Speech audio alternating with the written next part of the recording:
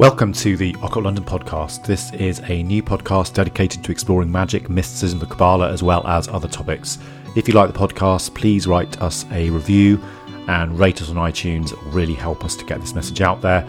Also, be sure to visit our website at occultlondon.co.uk where you can subscribe to the show. If anyone has any questions for me, I'd love to hear from them, so please reach out via Facebook or an email, as I'd love to answer your questions. You can find my Facebook on the show notes. You can also find Twitter, and alternatively email me at occultlondonpodcast@gmail.com. Hope you enjoy it.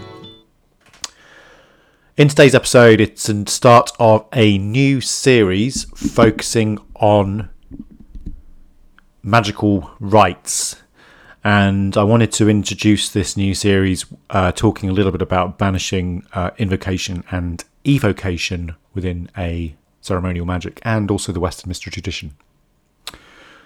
So let's begin. So ritually cleansing a sacred space before one uses it is really considered in most magical traditions to be very important. There are lots of different ways in which we cleanse an area, some of which we've already covered in our episode on the use of incense. So things like smudging. You also have asperging, which is use of holy water, incense, salt, sweeping to get an area clean. And it's really about sort of defining a sacred enclosure is how I'd probably like to describe it. So marking it out as being separate from our normal waking day and really dedicated to those sort of divine powers, and consecrated thus through the use of salt and water, incense, etc.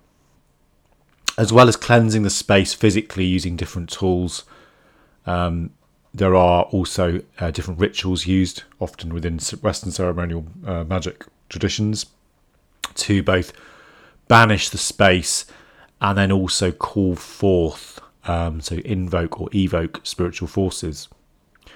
So in this episode, I just wanted to quickly kind of do an introduction on sort of banishing and invoking and some of the key techniques one would use to do this.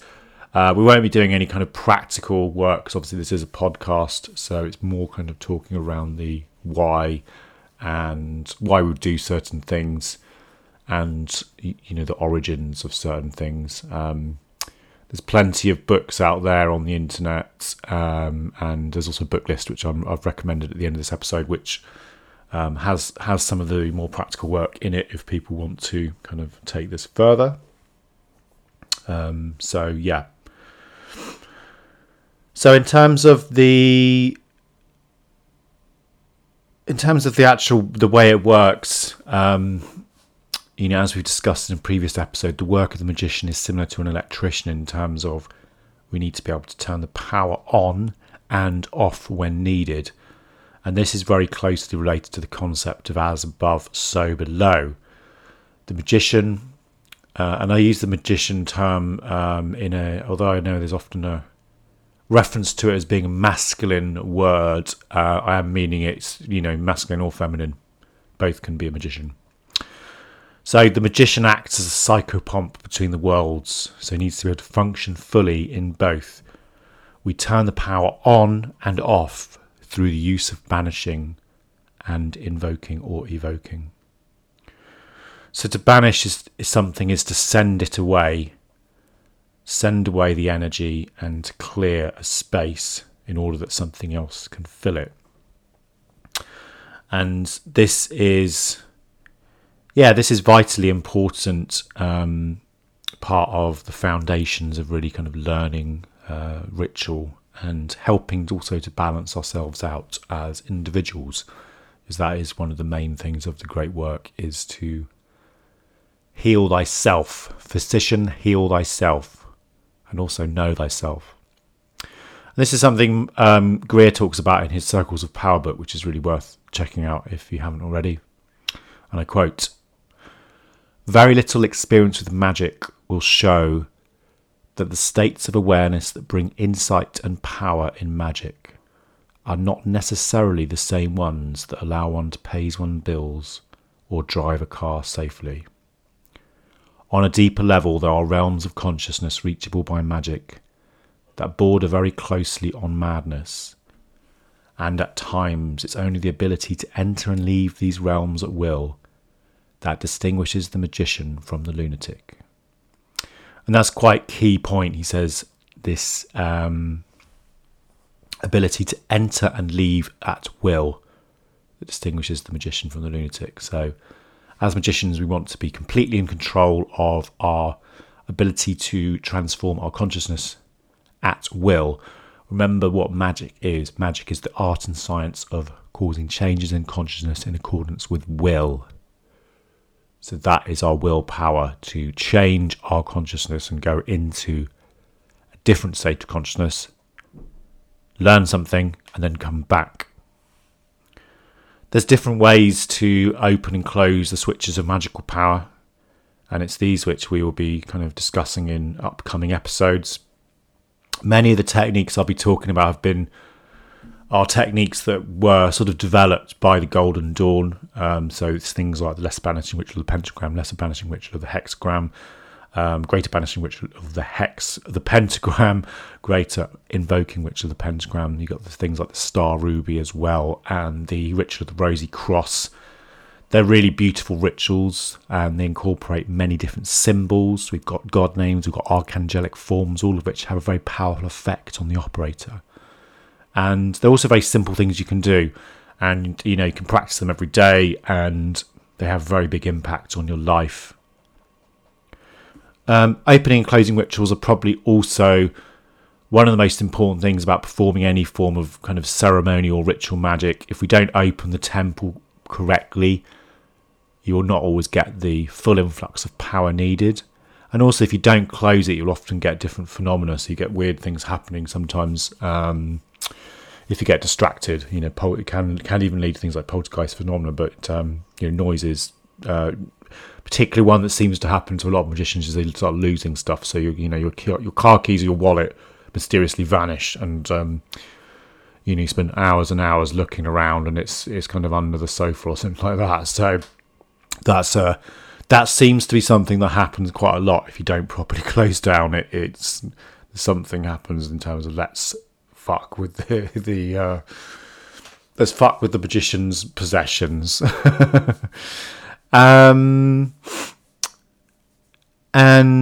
yeah, it's not really that's not necessarily a bad thing, but it is generally an indicator that there's energy trying to find a way to kind of disperse. In terms of the ritual structures, majority of rites are divided into three parts. You'd have an opening, a closing, and then there's a bit in the middle, which is kind of the crux of the whole thing. The opening normally would invite certain powers into the quarters as allies or friends to assist the magician. And we can normally break it down into sort of three categories or goals within sort of these rites, which is really kind of have the aim of giving the ability of the magician to control the power and also bring in more power and then disperse the power. And it's very important to kind of consider that from that point of view, and that's what Greer describes as the ability to raise power develops at roughly the same rate as the ability to control it. So the three, we'll be talking about these in further episodes. The three main things are obviously banishing. So when we banish, we send away.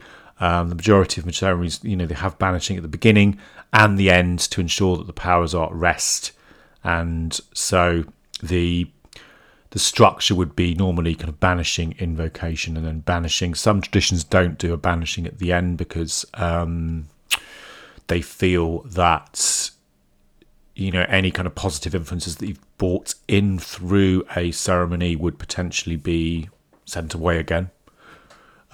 Likewise, some traditions don't do banishing at the beginning because if you are using a fully consecrated temple,